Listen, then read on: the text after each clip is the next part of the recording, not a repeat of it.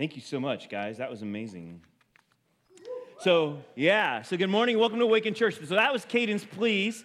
It's been a blessing to have them over the course of this weekend. Our family had a chance to host them on a Friday night, and they've just been a good group of guys. And not going to lie, there's a bit of trepidation knowing that we're hosting 5 single guys upstairs where we got 3 single girls and teenagers, but we're just really blessed. And the cool part about this is when Stephen ended up giving me a call and contacting us way back in the day, this is back in April or so, or maybe March, and we had just come off, and for those of you who are here at the beginning of the year, you know that we were just praying, and Lord, what is it that you want us to do as we're looking outside just the walls of Awaken and what we might be doing here as a church, looking at different partnerships and relationships that we'd be building for the sake of the kingdom. And so when this opportunity came in, I actually get a number of different calls, and this one just was like, all right, Lord, we'll respond and see what you're going to do. And it's a blessing to see that come into fruition. So we're excited to have you guys here.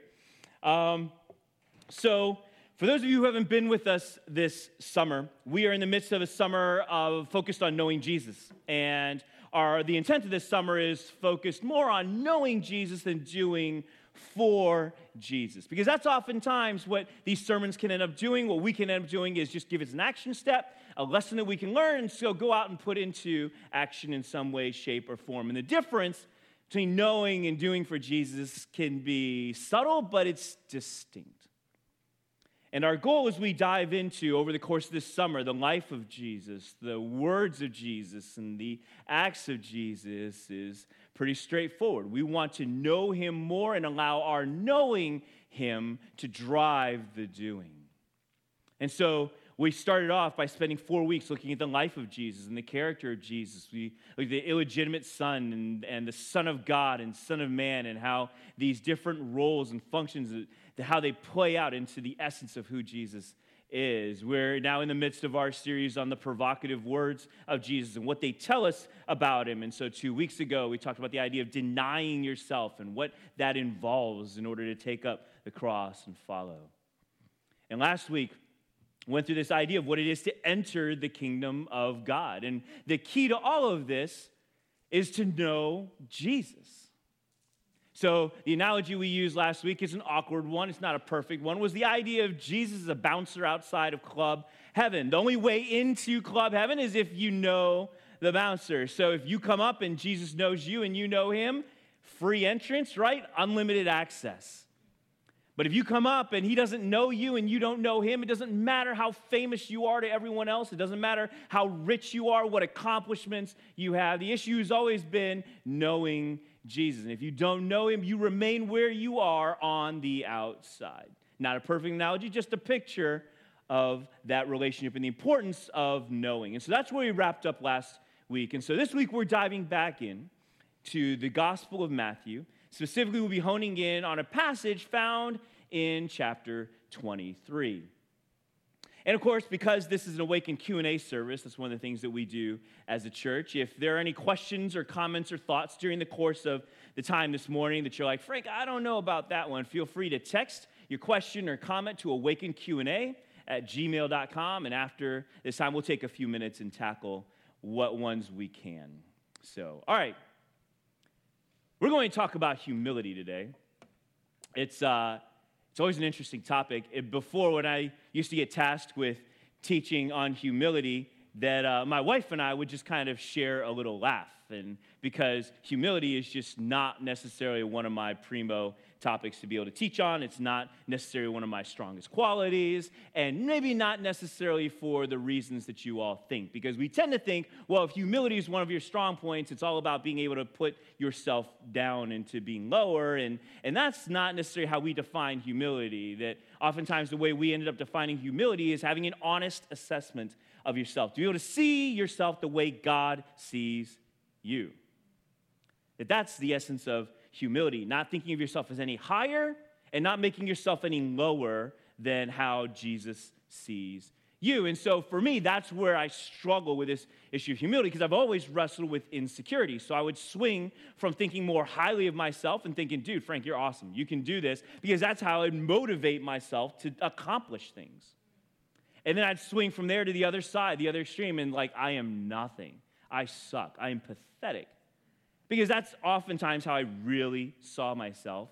And I also thought, this is how Jesus wants me to think of myself, isn't it? He wants me to think of myself and to imagine myself as nothing, especially in comparison to him. And just realizing that, this pendulum swing that I kept going on back and forth, revolving around this idea of humility was just confusing. It was hard to grasp. And so for that reason, my wife and I would share a laugh whenever I'd be tasked to teach on humility, because it's like, what am I possibly going to share? It's a challenging and confusing one, not only on a theoretical level, on understanding what humility is, but even how do we practically express it. And I'm willing to bet that I'm not alone in this, that for a number of you too, humility is a confusing concept. And yet we understand that we've got to get what humility is, because humility is an essential attribute of Jesus. And we cannot know Jesus unless we understand what humility is, which brings us to the passage that we're going to be covering today, Matthew chapter 23, verse 12. But those who exalt themselves will be humbled, and those who humble themselves will be exalted. Context is important. So maybe to no one's surprise, this passage, intriguing, provocative, powerful verse about humility, God sets up by sharing about pride first. And so if we go to the beginning of the chapter 23, verse 1, we'll begin and understand a bit of how Jesus sets this verse up. And he starts in verse 1 when he says, "Then Jesus said to the crowd and to his disciples, the teachers of religious law and the Pharisees are the official interpreters of the law of Moses. So practice and obey whatever they tell you, but don't follow their example. For they don't practice what they teach. They crush people with unbearable religious demands and never lift a finger to ease the burden." So these teachers of the law that Jesus is talking about and these Pharisees were tasked with a very important work: to teach, to reveal, to unveil the law of God, the scriptures, to God's people. That was their job. That was their responsibility. So maybe the modern equivalent would be pastors, maybe seminary professors, religious leaders, that our goal and our responsibility is to share with you the things that God says in a clear way. But along with that, there's assumptions, aren't there? The assumption is the person teaching me is someone I'm able to trust. Someone who is going to set a good example, someone who we can respect, someone who we assume is living what they are teaching. That's a natural assumption, right? And we do this all the time, not just with ministry. We do this in a number of different contexts. So if we're in a room and we're introduced to someone whose occupation is a judge, we may not know anything else about them, but we would assume that, well, if this person is a judge, then I'm going to give them respect, and I'm going to assume that they're a fair-minded person. If I'm introduced to someone in a crowded room who's a financial advisor, then what is it we assume? We give them respect, and we assume that they know something about how to handle money, and we can even assume that their finances are probably going to be in pretty good shape.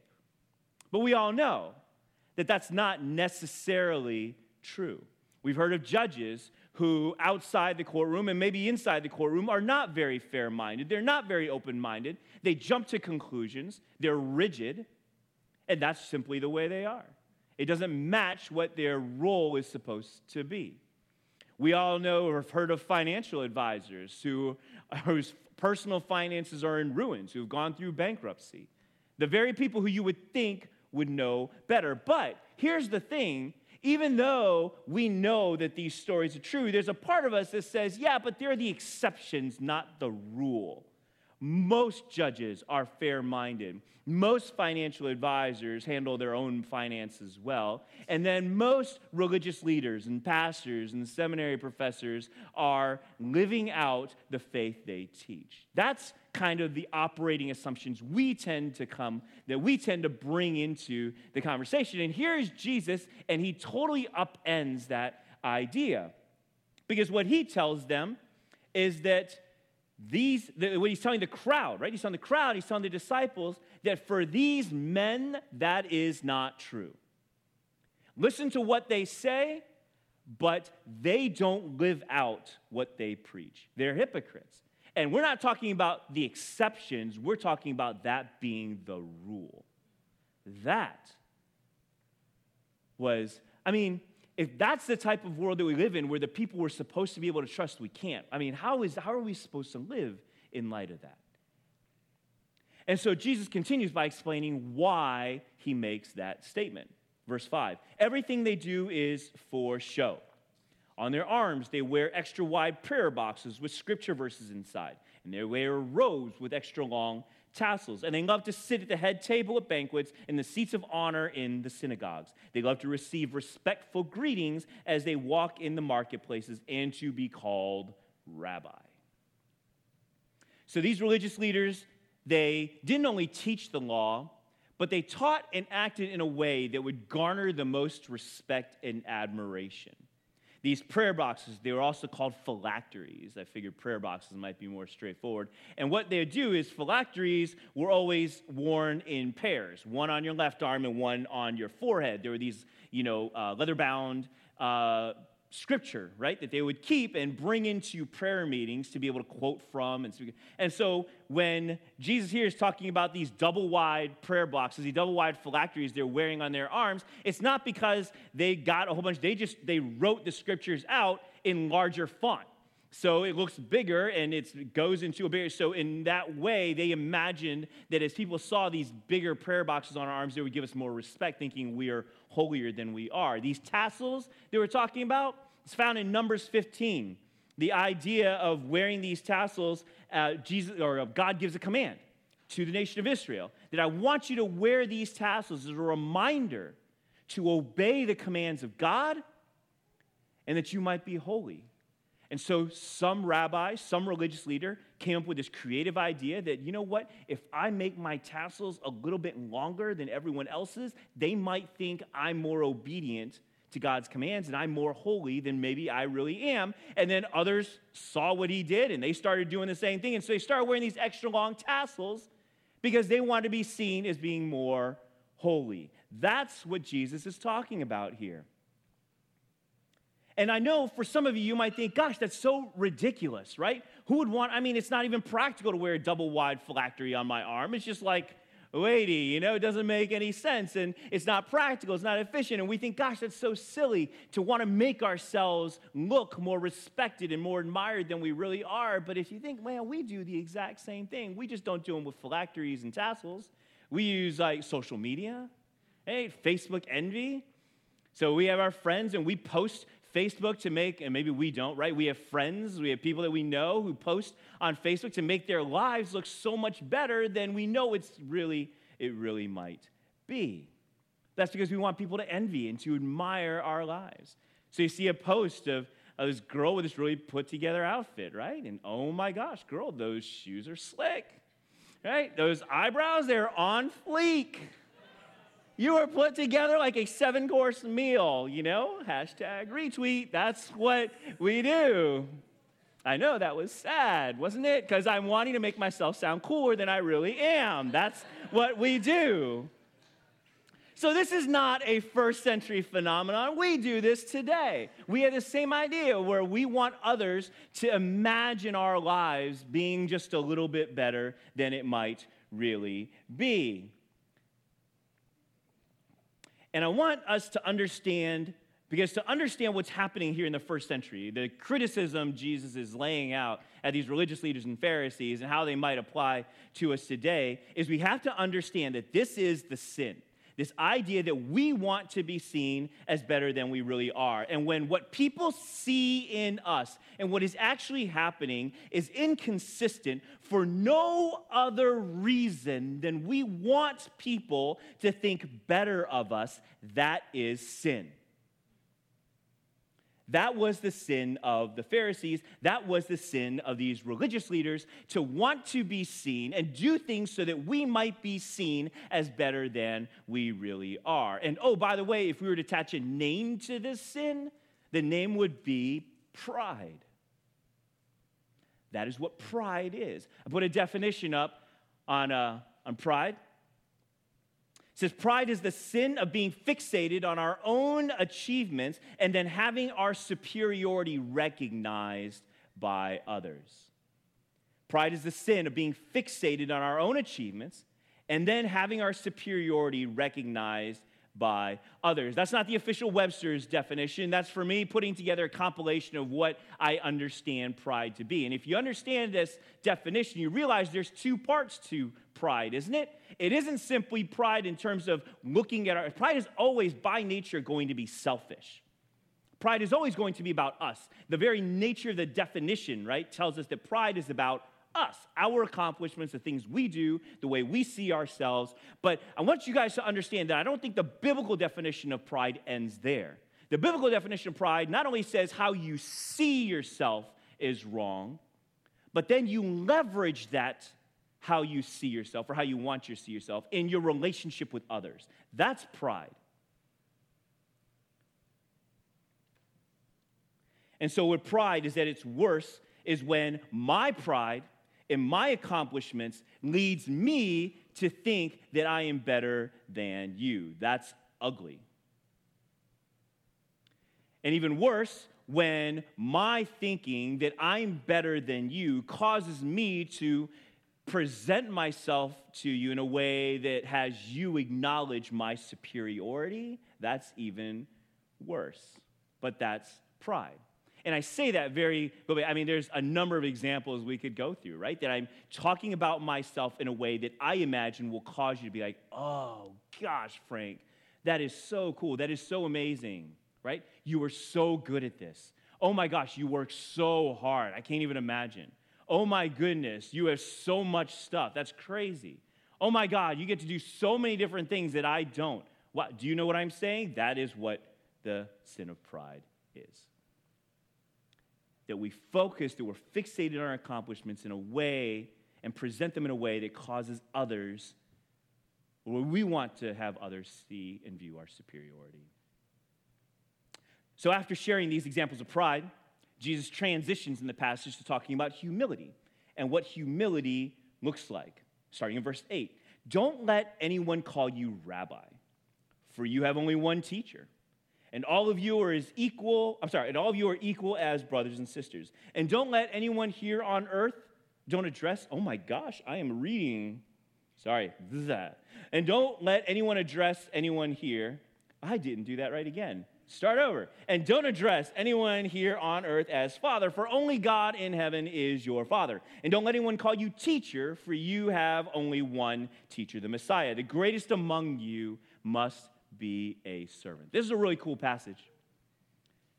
In this passage, what Jesus is doing is he's starting to lay out what this idea of humility is supposed to look like. And it begins with this. First, don't give yourself a title that serves no purpose other than to have someone look up to you.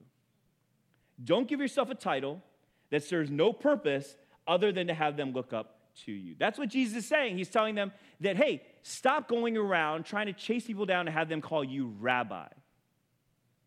There's only one teacher, and all of us are equal as brothers and sisters. Don't go around trying to get the title of father. Don't go around trying to get the title of teacher, for you have only one teacher, the Messiah, right? We can tend to do that. I've done it. I've thrown out there my titles, right? I'm a licensed marriage and family therapist. I'm a licensed mental health counselor. And in my mind, sometimes I'm like, I'm just trying to give you an idea of who I am. But the reality is that I sometimes share it because I want you to consider me an expert in relationships. I throw out the title to have you see me differently. I'm a CEO. I'm an executive VP. I sit on the board of Wayne Enterprises. I counsel Batman, right? So, I mean, come on. It can be any type of title. But when the purpose of the title, and again, I'm not saying titles are bad. I have other titles too, husband, father, and it's the way we use those titles. Are we using them as an identifier, or are we using them in a way that, and we know, are we using our titles as an identifier, or is a way that's trying to garner someone else's respect, awe, admiration? That's where it crosses the line. And what Jesus is saying is humble people don't do that type of stuff. Don't give yourself a title that serves no other purpose than to garner respect or admiration from someone else. That will lead you down the road to pride. Don't fall in that trap. Secondly, right, consider everyone your equal. In verse 8, he says, and all of you are equal as brothers and sisters. That doesn't mean everyone is the same. Equality is not sameness. They're not the same thing, right? We all have different strengths. We all have different weaknesses. God tells us we have all been given different gifts, talents, and abilities. And God's desire is not that we have these strengths, these talents and abilities, and then we hide them, we bury them. That's not God's intention. Instead, God commands us to recognize what they are. But here's the key, to not use them to benefit ourselves, but to benefit the body, to be a blessing to others. That's what these strengths, these talents, these abilities, and these gifts have been given for.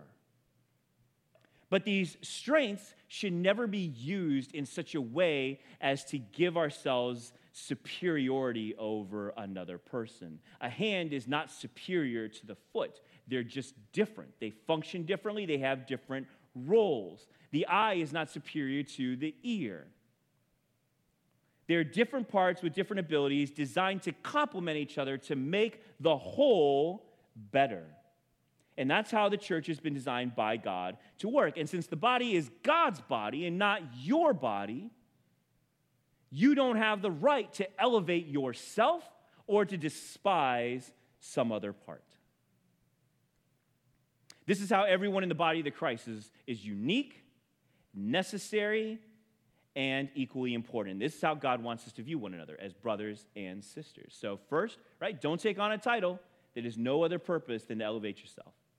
Second, consider everyone your equal. You know, I say that, it's not always easy to do, especially if you're fixated on yourself. You're always looking for that edge to say, why am I better than this person? Don't do that. And finally, what Jesus teaches is humility focuses on serving. Verse 11, the greatest among you must be a servant. Do you know what serving does? Serving says that though I know we are equals, I will treat you as though you were greater. Serving says, though I know we are equals, I will treat you as though you were greater. Not out of obligation, not because of expectation, but because I love you.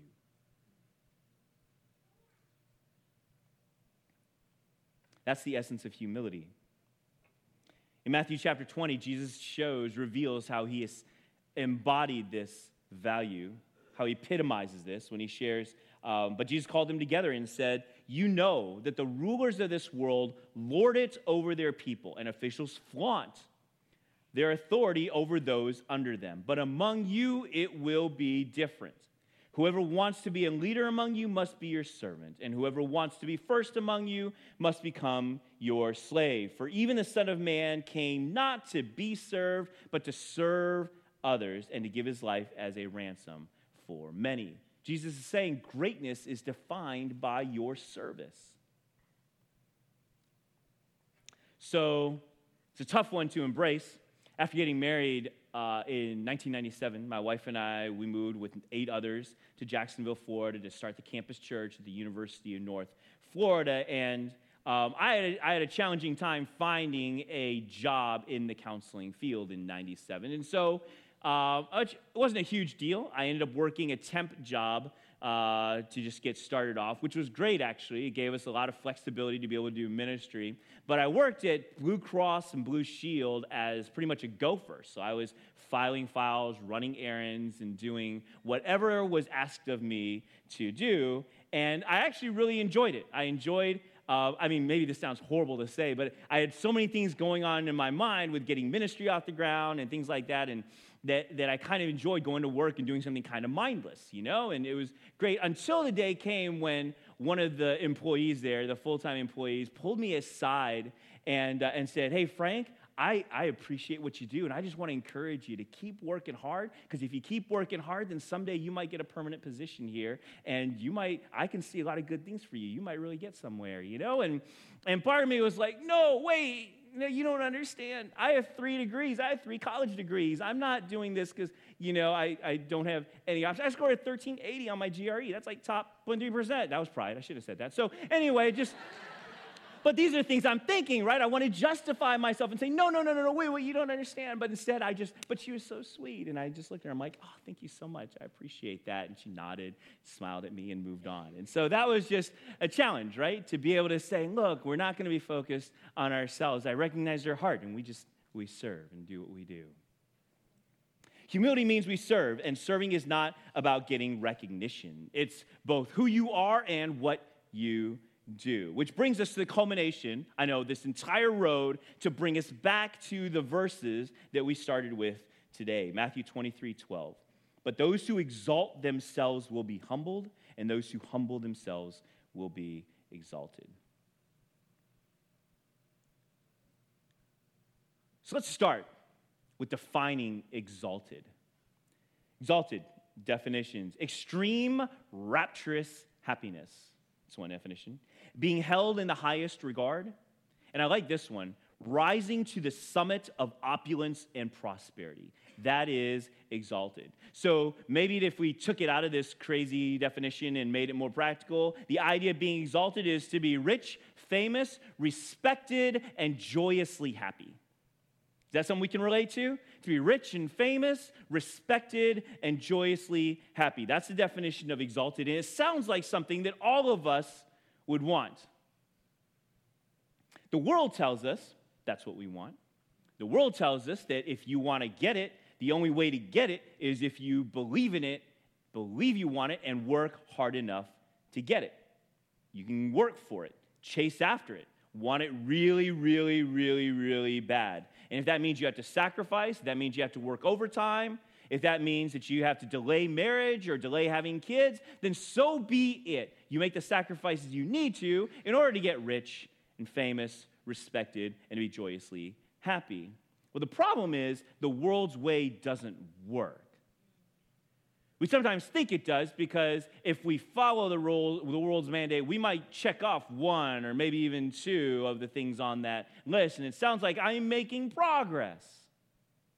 But the world's way doesn't really work. It's a system that's built around pride and the idea that I can do this if I work hard enough and if I believe enough and I'm creative enough or innovative enough or entrepreneurial enough or whatever the case may be, then I can exalt myself. But if we only get a part of it, then it's not really exalted, is it? This is not how God works. So let's talk about how God works. Do you know what is at the forefront of God's heart? It's His glory, isn't it?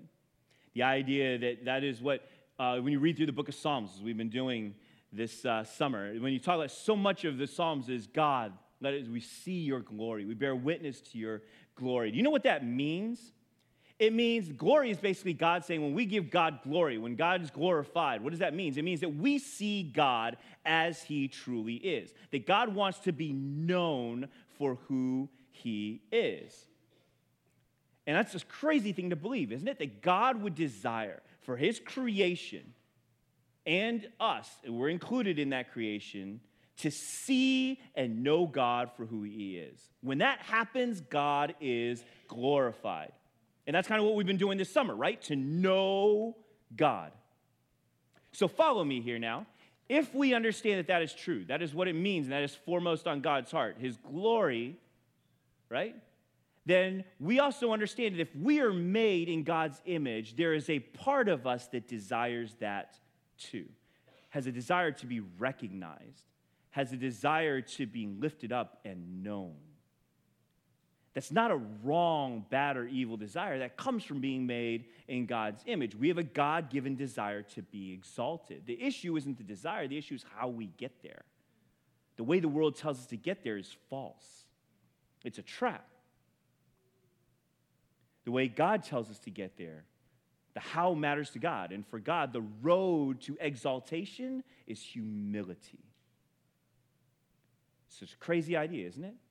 God tells us, if we're to flesh this out, that if you want to be exalted, to be rich and famous and respected and joyously happy, to be satisfied, to be recognized and known for who you are, the way to get there is for you to not pursue it. Let God bring it out in the proper time. That's a crazy idea, isn't it? That's the essence of humility. So we need to wrap up. If you have any questions or comments or thoughts, I'm excited to hear what your thoughts are on this issue of humility, because I'm sure you've heard many teachings on humility before.